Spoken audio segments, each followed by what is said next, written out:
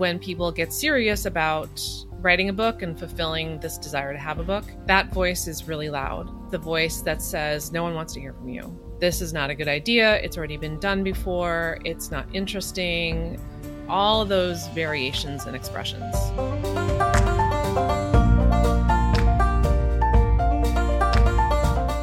Welcome to The Book I Had to Write.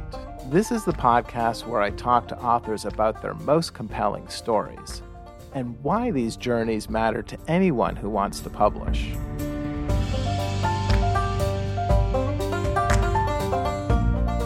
I'm Paul Zakshevsky. I'm a professional book coach, podcaster, and essayist. This show's been around for a year, and by far, the most popular episode was one called How to Write About Yourself and Others. This was an episode in which I interviewed author and editor Sari Botten, and we talked about the years it took for her to figure out how to write and publish memoir about other people. You know, I think one of the reasons that episode struck such a chord is because the fear of writing about other people is such a big deal for first-time authors. But that, it turns out, is only one of the many places where first-timers get lost. As you'll hear on this episode, there's a big gap between the dream and the published book. And that sums up why I was really excited to talk with today's guest, book coach and publishing expert Joelle Hann. Joelle got her start in publishing, but these days she's the Brooklyn book doctor, steering new and experienced writers through the thickets of book writing and publishing. We spend a lot of time talking about the places where first-timers get stuck, and also about the powerful sense of discovery that happens when they complete their book writing journey. Joelle was raised on the tiny Salt Spring Island off the west coast of British Columbia, but she's a longtime New Yorker. It was super hot the day we talked, so you'll get to hear some authentic Brooklyn street noise from her open windows. I hope you enjoyed the episode.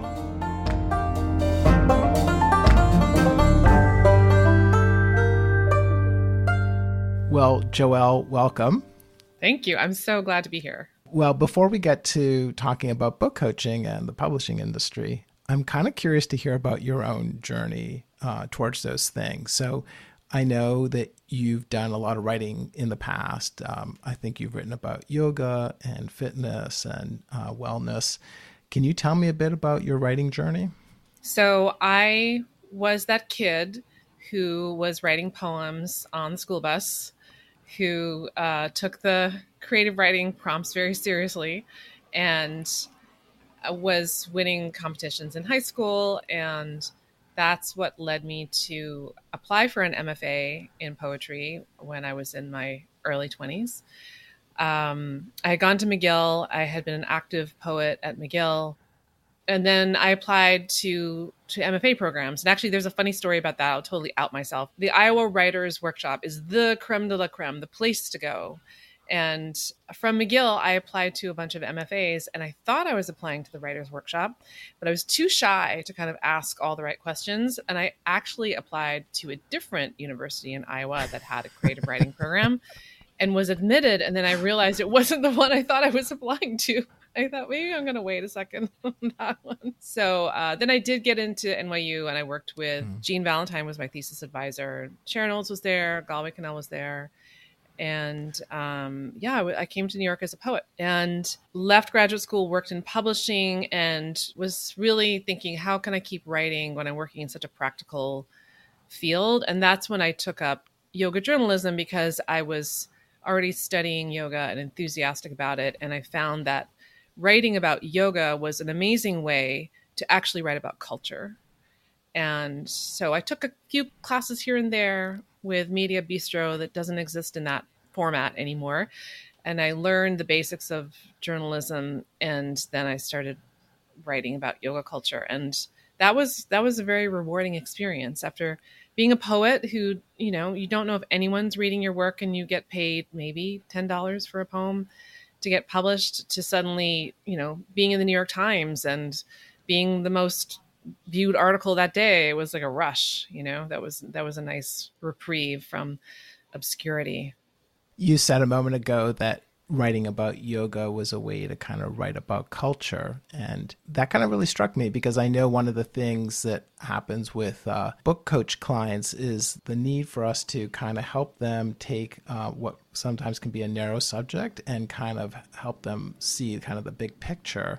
the big why. Tell me how writing about yoga helped you kind of understand culture writ large. That's such a great question. So, what I've always loved about yoga is that you will be in the class with people you would never rub shoulders with. Like Willem Dafoe was often in my class, my first classes in New York, as an example. There are all kinds of New York characters would be in these classes, and something similar applies to writing about yoga culture. So the article I was just thinking about that I wrote for the Times was this sketch comedy artist who had done a total parody of yoga as a pickup scene. And it was called Inappropriate Yoga Guy. And it was hilarious because it was so relatable. And he was sketch comedy, so he went over the top. But that was really a launching point into what are we doing when we're practicing yoga? Are we doing anything more meaningful than just moving our bodies around and sweating together like we would do at a gym? Or is there some violation going on of the ultimate purpose of yoga? Or is it fine? And can we laugh at ourselves? Is this a really big problem? So in that way, it was a lens to explore the commodification of an old system and what really are we doing? Like what happens when that enters the American or North American culture? Like what are we doing to that? So it becomes a larger question, in this case, through the lens of sketch comedy and the parody that he was making of yoga culture. Talk to me about your transition into doing developmental editing and book coaching. Was there a particular moment or event that kind of pulled you into doing that? So at Bedford St. Martin's, I was a developmental editor. And, they don't teach you how to do that. They just say, okay, it looks like you have generally the right skills. Here's a book. There is no education. Your education is you're a reader, you've been a student. In my case, I taught at NYU and at Rutgers. So we think you're going to be good for the job. And I had to learn on the job. When I left publishing in 2012, I worked for quite a long time as a developmental editor and as a ghostwriter and a collaborator. And slowly I realized that it wasn't just that people needed guidance. It was that people needed mindset guidance. They needed expectation guidance. In Bedford St. Martin's, these are educators. These are people who in some way are used to producing materials, whether they're really good at deadlines or really not good at deadlines, but they're somehow used to producing things. Whereas out in the world, oftentimes people have a dream of being an author, but there's a big gap between the dream and the published book. Like what happens in there? So doing author education, but more than that, guiding people to understand their own creative processes, their own internal expectations, and holding space for them, providing a container for them to be able to work through those towards a final project was very different than not simply because it's involved, than being a developmental editor or a ghostwriter. So it evolved over time as I encountered people and their needs, realizing that being a book coach was something that people really wanted. That was an evolution. Talk to me, because they are different things. Talk to me about the difference between developmental editing and book coaching as you see it. Yeah, so they do have overlaps, of course. I'm going to read people's work from my training as a developmental editor, but I'm also, as a book coach, going to be interacting with people and noticing where they're getting stuck, where they're having confusion, trying to break down their goals into bite-sized pieces so that they can move the needle. So I might look at some writing and think, okay, I think it needs this, this, this, and this. So if I was just approaching this from a developmental perspective, I would just get in there, change things, make comments, ask for more information, say, this is why I think this should be moved or deleted or whatever. But that can be very overwhelming for people and not always the best way to approach developing a project, especially when it's somewhat fresh for people. Writing a book is a new experience. So I might look at it and think, okay, it needs these 5 things, but we're going to focus on one thing right now. I'm going to give a lot of instruction in this direction. We're going to talk about this. And then I'm going to give light comments on a few of these other things so that they can trickle in. So that it's a process of titration. I'm trying to protect their creative process and their creative confidence, because confidence is always at stake for writers. And get us to a point where there's enough resilience that we can really dig into the craft stuff.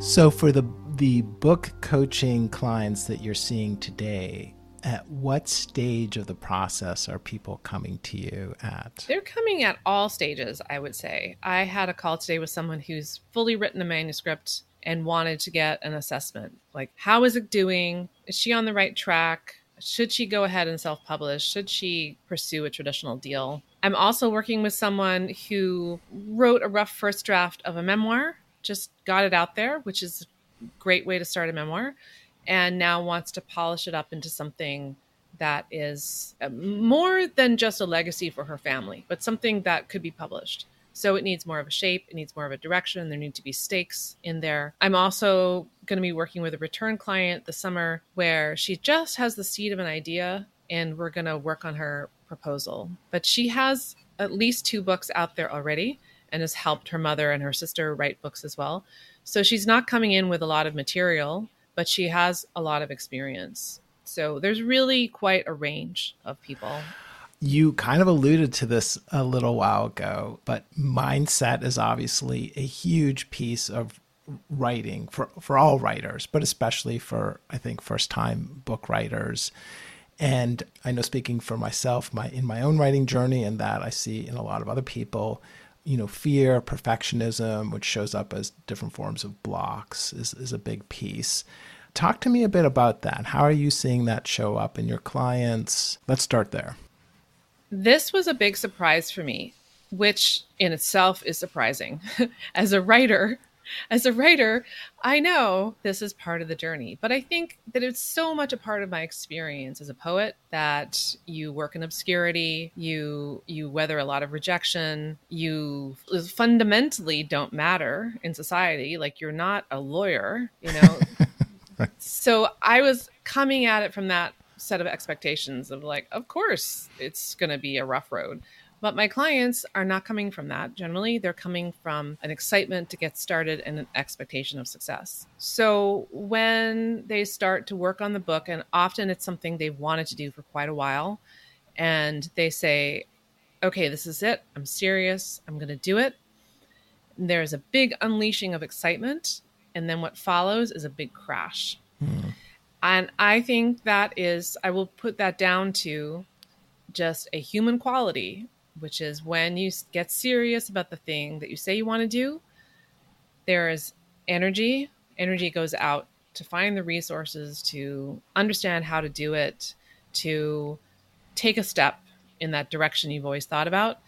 And then our inner resistance comes and says, hold on a second.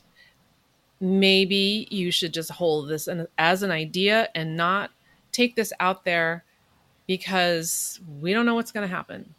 If you actually express your ideas, if you actually tell your story, if you do whatever it is that feels dangerous for you, I mean, dangerous is a big word, but it's a security risk for you, then it's not going to be good. So can you give me a couple of examples, an example or two of how people are showing up either in your academy or in one-on-one coaching, and kind of how you guide them through this resistance? Yes, it tends to show up in a few common ways. I've noticed that people will come into Book Proposal Academy, we start on a certain date and we go for a certain amount of time. And even in the first week, people will feel like they're behind. So this feeling of should have done it sooner, this feeling of urgency, it's too late. And that can mean different things from different people. That could mean I'm going to get scooped, or the time has passed for this moment, or by the time I get this done, it won't be relevant, that kind of thing. That voice is really loud. The other way it can show up when people get serious about writing a book and fulfilling this desire to have a book is the voice that says, no one wants to hear from you. This is not a good idea. It's already been done before. It's not interesting. All those variations and expressions. Well, I was going to say, I bet that your background being, I know that you have been a yoga instructor and you're kind of steeped in that tradition. And I'm expecting that some of the mindfulness techniques and things like that probably really come into play for you. Yes, really, that really helps a lot to have a framework of witnessing, of looking, of slowing down, and disidentifying from what we think and feel. Easier said than done, though. Always. Always. Which is why I think the somatic piece really helps a lot. If you can bring in the body, if you can bring in movement and move that maelstrom in your mind that's saying these things, these very powerful reasons for why you should stop, and bringing things into the body, into movement, into maybe color or sound. So taking things into a more tactile realm, it can really help to move out of that critical freeze space or flight and fight space into a more open space where we can look a little bit more deeply at what might be behind that urgency. And is it something that we need to attend to right now? So just slowing things down. Slowing things down, witnessing, shifting the awareness, and then coming back from a fresh place. When you and I were first communicating about setting up this interview, you wrote something interesting to me. I just want to get this quote. You wrote, "I'm viewing book coaching and book writing as more transformative processes these days, no matter what happens with the proposals and manuscripts that people write." I'm wondering if you could tell me more about that. Yeah, this is something I really love about working with people, especially in the coaching capacity. Because there will be moments where people have to face their inner demons, and their inner demons will have their own expression. I have seen that the people who are able to face those demons, even if they run away or resist at first, that's totally fine. But if they can come back around and look at those demons and move through them and get to another place, then they have so much more resilience and a much bigger chance of finishing their project, because somehow in facing those demons, could be the inner critic, could be inner gremlins, could be shame, any of those things, the ownership of their process comes back to them. And as we know, that's really crucial for going through the book creation and the book publishing process, is to stay in your ownership. So I really am fully appreciating it when people are in that struggle and when they come to a new place because of that struggle. No one's going to avoid it, I don't think. I think that there always comes a point of reckoning. It's the people who don't turn completely away as a result of the reckoning, who find a place of inner transformation that gives them that sense of ownership to go forward with. That's so cool. It's almost like the book is kind of a byproduct of this really exciting inner process. Exactly. And some people, I've had some clients get to the end of Book Proposal Academy, get an agent, finish their proposal, get an agent, gung-ho, go forward. And instead, they took a right turn and started a new business because they had asked themselves these questions that were actually broadly applicable to their life and their work, and realized there was something that they really wanted to do and they needed to do that.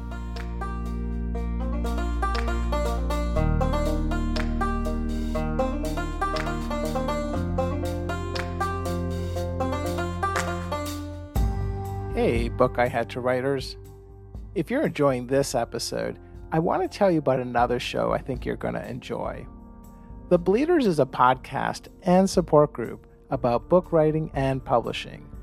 It features transparent conversations with authors, agents, and people in the publishing industry about how to write and sell books. The title is a nod to that famous, probably misattributed Hemingway quote, "There is nothing to writing. All you do is sit down at a typewriter and bleed." That quote is plastered all over Pinterest because, well, writers are pretty dramatic, and sometimes the writing process feels exactly that hard. But don't worry, the Bleeders podcast is here to demystify that process. The The Bleeders is hosted by writer and podcaster extraordinaire Courtney Kosak, and she's in the midst of trying to write and publish her own first book. So you can expect Courtney to hone in on the nitty-gritty details and ask all the questions on the tip of your tongue. Listen to recent episodes with Ali Rowbottom, Matt Bell, and Elle Nash, and follow The Bleeders on Apple Podcasts or wherever you're listening to shows.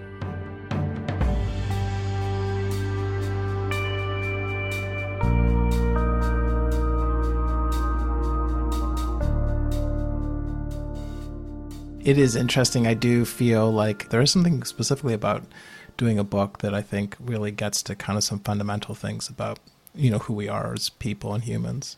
I agree. That feels like a good segue to ask you about Book Proposal Academy, which is a program that you offer. It seems kind of like a flagship program of yours. Can you tell me more about it? Yes, it's a great question. So it's a 6-month program, and we start with what is your idea? Like, let's make this a real book idea. Like, let's start there. So it's a little bit like taking a hike up a steep mountain. Let's figure out where we're going. Let's make the map of the table of contents. And then people get a little bit of a reprieve and they can write freely, do some messy writing, not free writing, but directed free writing, let's say, to express some of those ideas and get some words on the page and have that freedom to move. And then we go into the proposal and we think about the market. We think about other books. There is an assignment where they go to a bookstore and think about where would their book exist in the bookstore.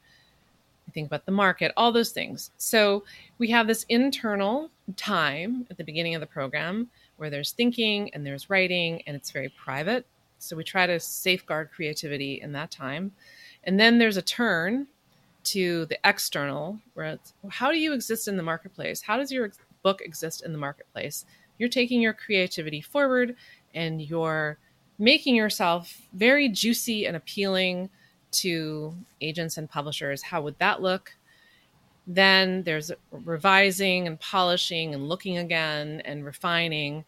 And then there's, okay, go get an agent or go find your publisher. So that's the arc of the program. It ends up being a sneaky way to structure a book, to write sample chapters, to figure out what your message is, to figure out who you are as an author, to understand that marketing these days is mostly on the shoulders of authors and less on the responsibility of publishers. And it's an author boot camp. It helps people really understand, and I should say nonfiction writers, so self-help, wellness, research, memoir, that kind of book, helps people understand what it really means to be an author. And they can ask themselves, well, what am I doing?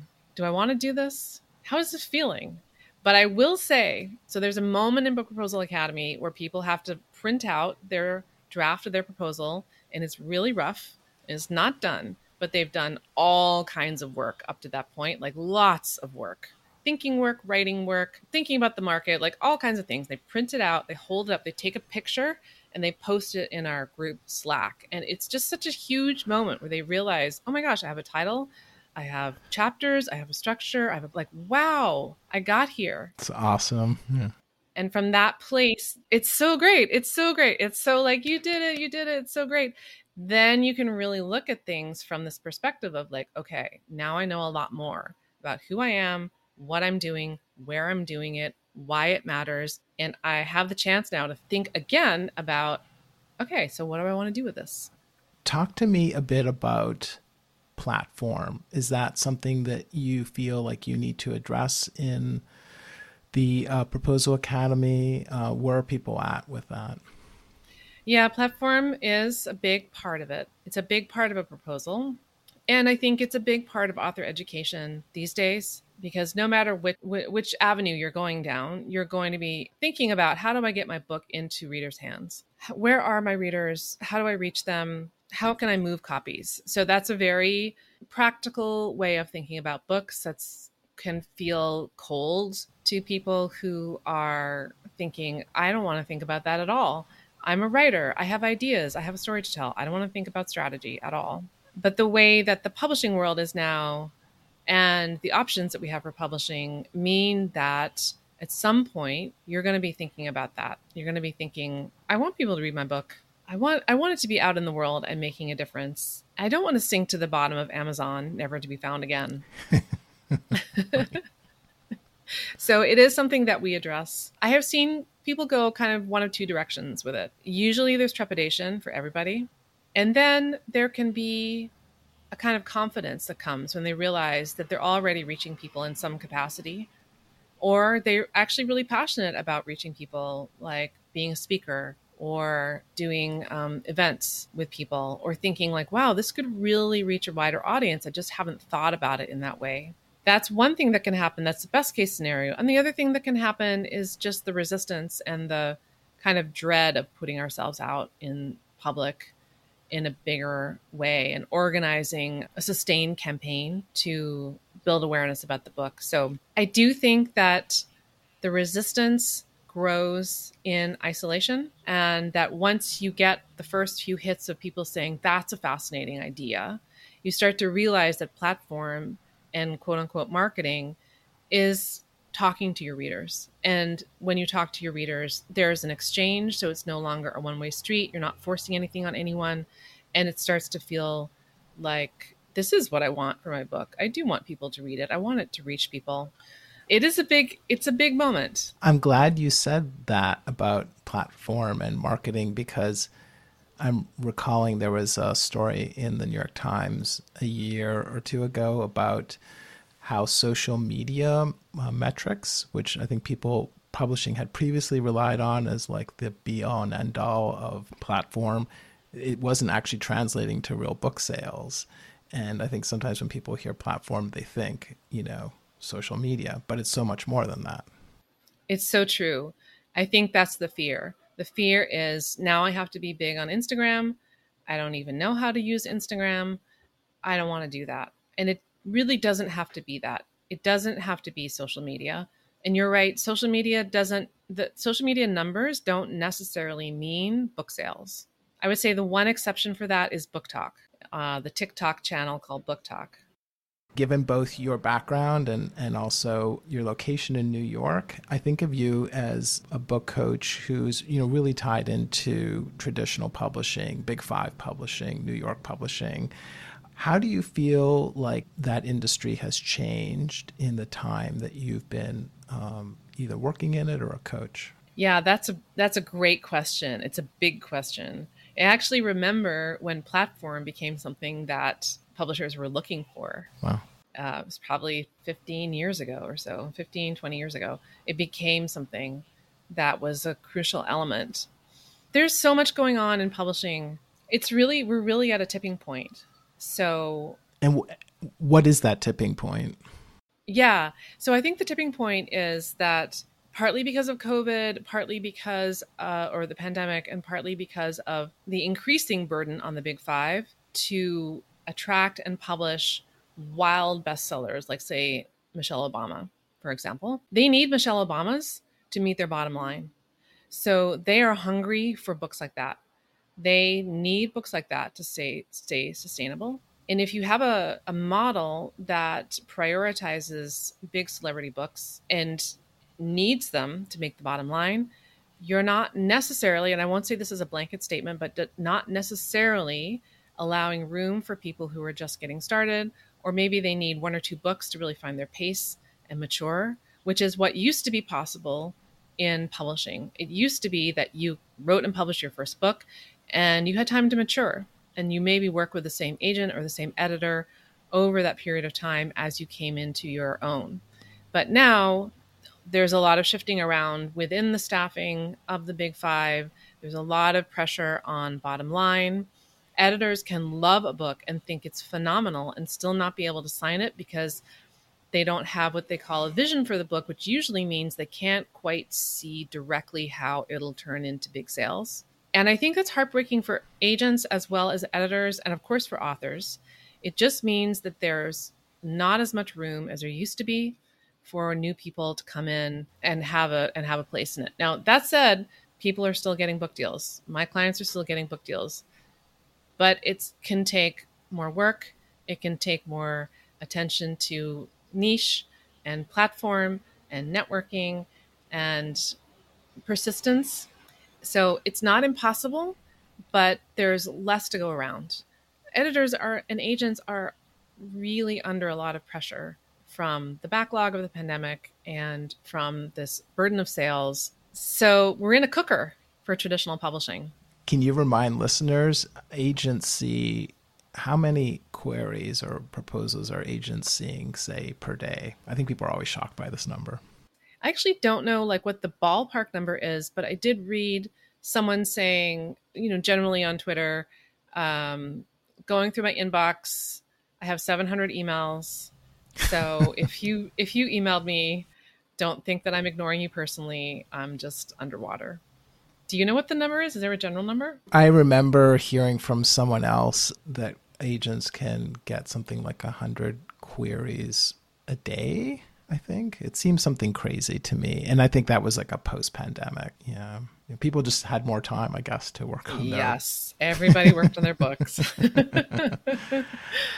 So if people want to find out more about the Book Proposal Academy and about your services generally, how do people find you? Yeah, so I have a website, brooklynbookdoctor.com. I'm also on Instagram at brooklynbookdoctor as well, and I'm on LinkedIn as Joelle Hann.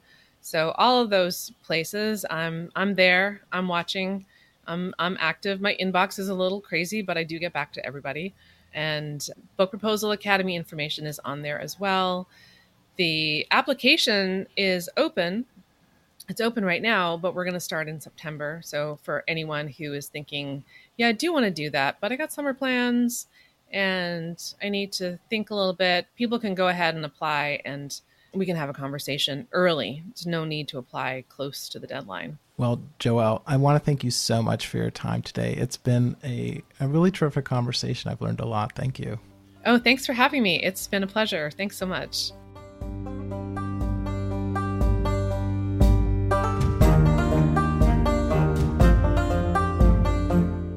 You've been listening to my interview with Brooklyn Book Doctor Joelle Hann. I'm Paul Zakshevsky. If you enjoyed the show, then I hope you'll subscribe to it. I'm always grateful for reviews and for sharing the show with friends. To read a full transcript of this and every episode, sign up at thebookihattowrite.com/subscribe. And if you're working on your own book you have to write, or you want to get started, maybe I can help. I love supporting experienced authors with expert advice and focused coaching. I help writers craft book drafts, agent pitches, book proposals, and more. Find out more about me and my coaching at thebookihattowrite.com/coaching. That's thebookihattowrite.com/coaching. And thanks again for listening.